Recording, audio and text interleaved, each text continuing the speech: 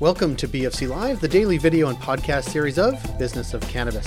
BFC Live highlights the companies, brands, people, and trends driving the global cannabis sector. Find out all that we do at businessofcannabis.com. On today's BFC Live, we connect with Dr. Diane Botello. She is the Chief Science Officer at the Research and Productivity Council in New Brunswick. They just did research about illicit versus legal cannabis.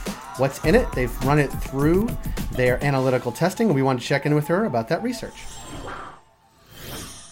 Diane Botello, thank you for being here. Well, thank you for having me, Jay. I'm excited to have you because you have some interesting work you guys have been working on, some interesting research that we want to talk about. You are the Chief Scientific Officer at RPC. Tell us what RPC is and does first. Sure.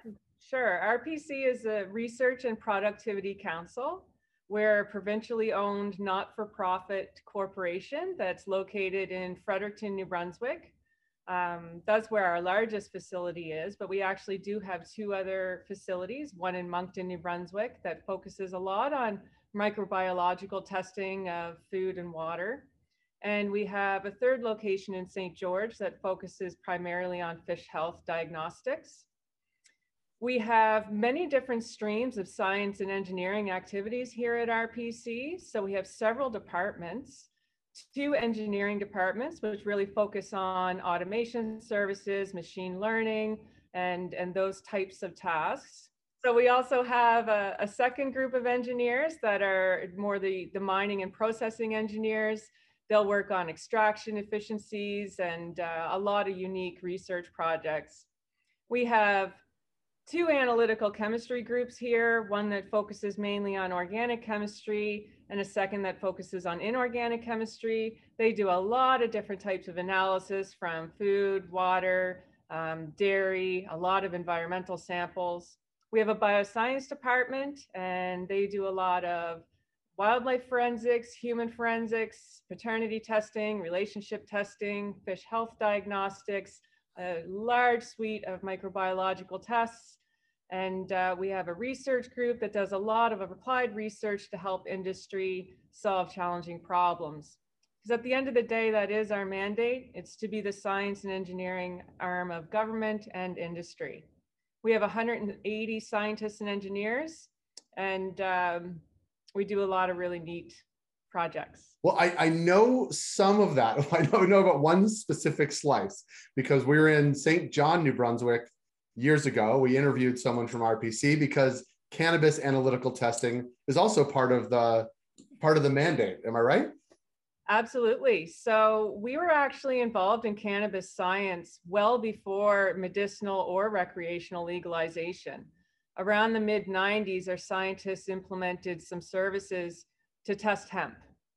And so those services just evolved over time. In 2013, we expanded those services in order to accommodate the medicinal market. And then again in 2018, we expanded to accommodate the recreational market. I love it because go back to where you started, like you're an arm of government or arm, right? Like it is, I just like that. And New Brunswick has always been seen as a progressive in terms of the cannabis realm, right? As like servicing or helping the industry grow and thrive there. Yeah, I really have to agree with that. I find that it's a very positive province as far as how they view the industry. They love to see more industry build here in the province. There's a lot of networking between different organizations to make sure that the industry is supported here. So it's really an exciting time actually to be a scientist and kind of sit back and watch it all happen. Yeah, well, I've been to Moncton, New Brunswick on cannabis business 3 times in the past 3 years. So it's that plus St. John twice. Like I feel like I'm any day now I'm gonna pack my bags and move out there. So you guys just published a paper that I want to sort of dive a little bit into. Talk a little bit about the research you've done and sort of some of the findings. Sure. So our scientists, scientists are always curious, right? So we've been curious for the past couple of years whether or not illicit cannabis products and legal cannabis products were the same.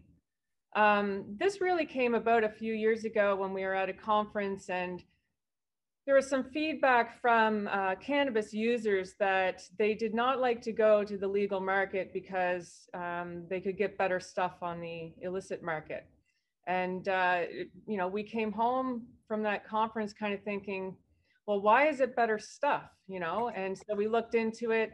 And of course, we know that that lane of the market does offer higher potency products. So we thought maybe that was driving them there. But regardless of the reason, we were just really curious whether or not they were the same. Are we comparing apples to apples, or are we talking about two completely different streams of products here? So we were interested in doing this for quite some time, but it's quite a process to be able to actually legally obtain illegal material. You don't say. So it took us about 1.5 years just to get that in place. So it was very exciting. About 6 or 8 months ago now, we finally started the project where we basically picked a suite of different products that we thought would be interesting to study. And we analyzed them according to our validated methods here that we do every day for our cannabis clients. So we looked at potency for both flower and edibles. And we looked at a lot of different microbial contaminants in flowers and edibles. And we looked for pesticides. And then we also looked for a few other things, like we looked at uniformity of mass and foreign matter. And we just compared the two. Our analysts at the time didn't even know this was happening. So to them, they just had more client samples in. And so it was kind of a hush hush. The organizing scientists, of course, knew it was happening. And we just kind of sat back and waited to see what these certificates of analysis said. And the COAs said? Yeah, well, really quite interesting. And I find it's been interesting for me to receive the feedback so far. It really, it's neat to see that something that I think might have been a really big or interesting result may not have necessarily been someone else's interpretation. For example, I see, I've been receiving quite a bit of feedback on the metals where I really didn't, all the metals passed for their allowable limits, whether they're from the illicit side or legal side. So again, from the, the scientists in the lab, we're like, yeah, that's not a very interesting finding, but I've noticed quite a bit of chatter about that one. So we're learning from you guys too, right? On what's interesting on the front end of industry. But we definitely noticed that the potency claims for the illicit products were quite inaccurate, and that of the legal products were much more accurate. The microbial contaminants were quite interesting. So we tested for a vast array of microbes. And for many of those target microbes, we didn't detect any, whether it was an illicit or legal. But for the ones we did detect, there were significant differences. So an example would be the biotolerant gram-negative bacteria, yeast and molds. They had some very big differences between the two, where the illicit material was quite high in those contaminants, and the legal material was very clean. That's good. That sounds good. Yeah. but that, I guess that is like one of, obviously that's one of the key reasons, rationales to actually legalize from my perspective, is so what you get is what you say you're going to get, and it gets become, it has this much potency, the microbes are under control, there's no mold, like all those things seem positive, like seem to be reinforced by the research you've done. Yeah, absolutely. Standardization is key. The industry is still so new and they need to be supported, right? And so there's a few challenges, I think, and I'm not in the policy space, but the first thing is, what is driving people to the illicit market, even though we have this legal market in place now? How many decades have people been trying to remove the prohibition of this, just for them to remain kind of where they were as far as who their purchases were from, right? And so I find that interesting. And so the regulators, they did an amazing job from my perspective, you know, being in the lab, dealing with quality and regulations all the time, that could not have been an easy feat for them to draft the cannabis regulations and try to think of what is a good baseline start for these policies. So kudos to Health Canada and all the other stakeholders that were involved in coming up with these policies.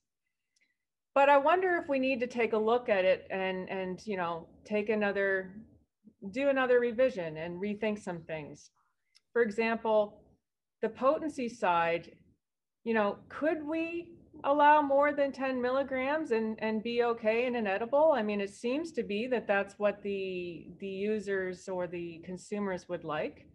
And I think that we'll consistently get a subset of users going to the illicit market just because they can get higher than the 10. So I think that, you know, back to supporting the industry. And again, I'll say it again, the policymakers did a fabulous job, but I think we need to revisit that and say, okay, guys, you know, we've been legalized now for a couple years. Should we be taking a look at this in order to support the industry and help, you know, move more of the market over to the legal side?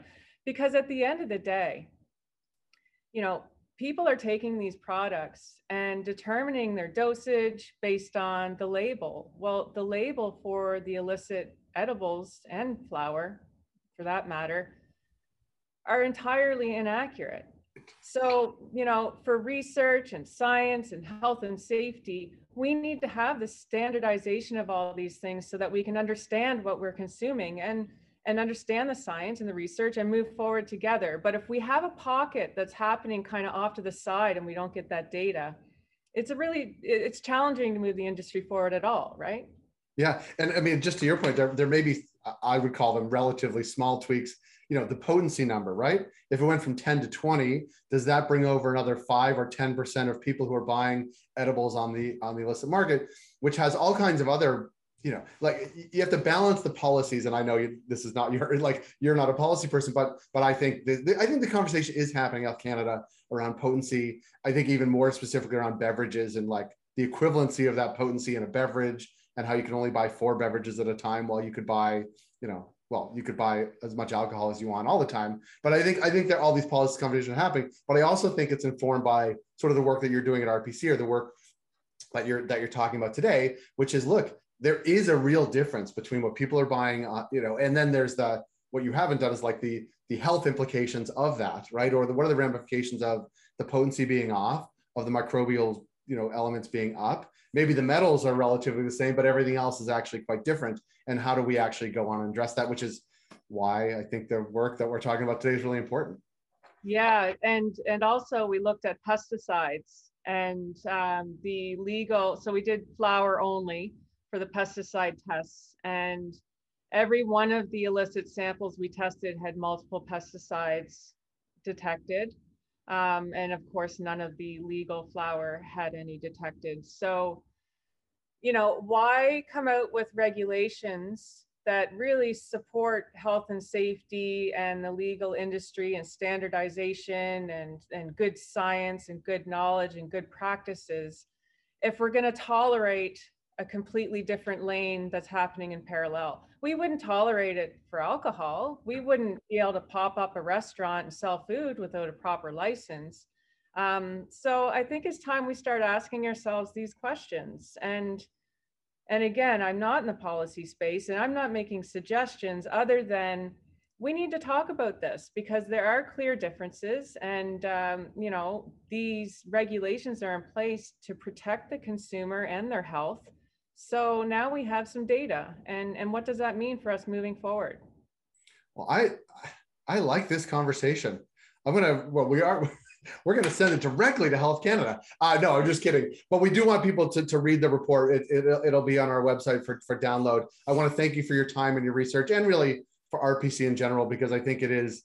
I like the idea as we're having these conversations in Canada. I think they're so helpful and so thoughtful.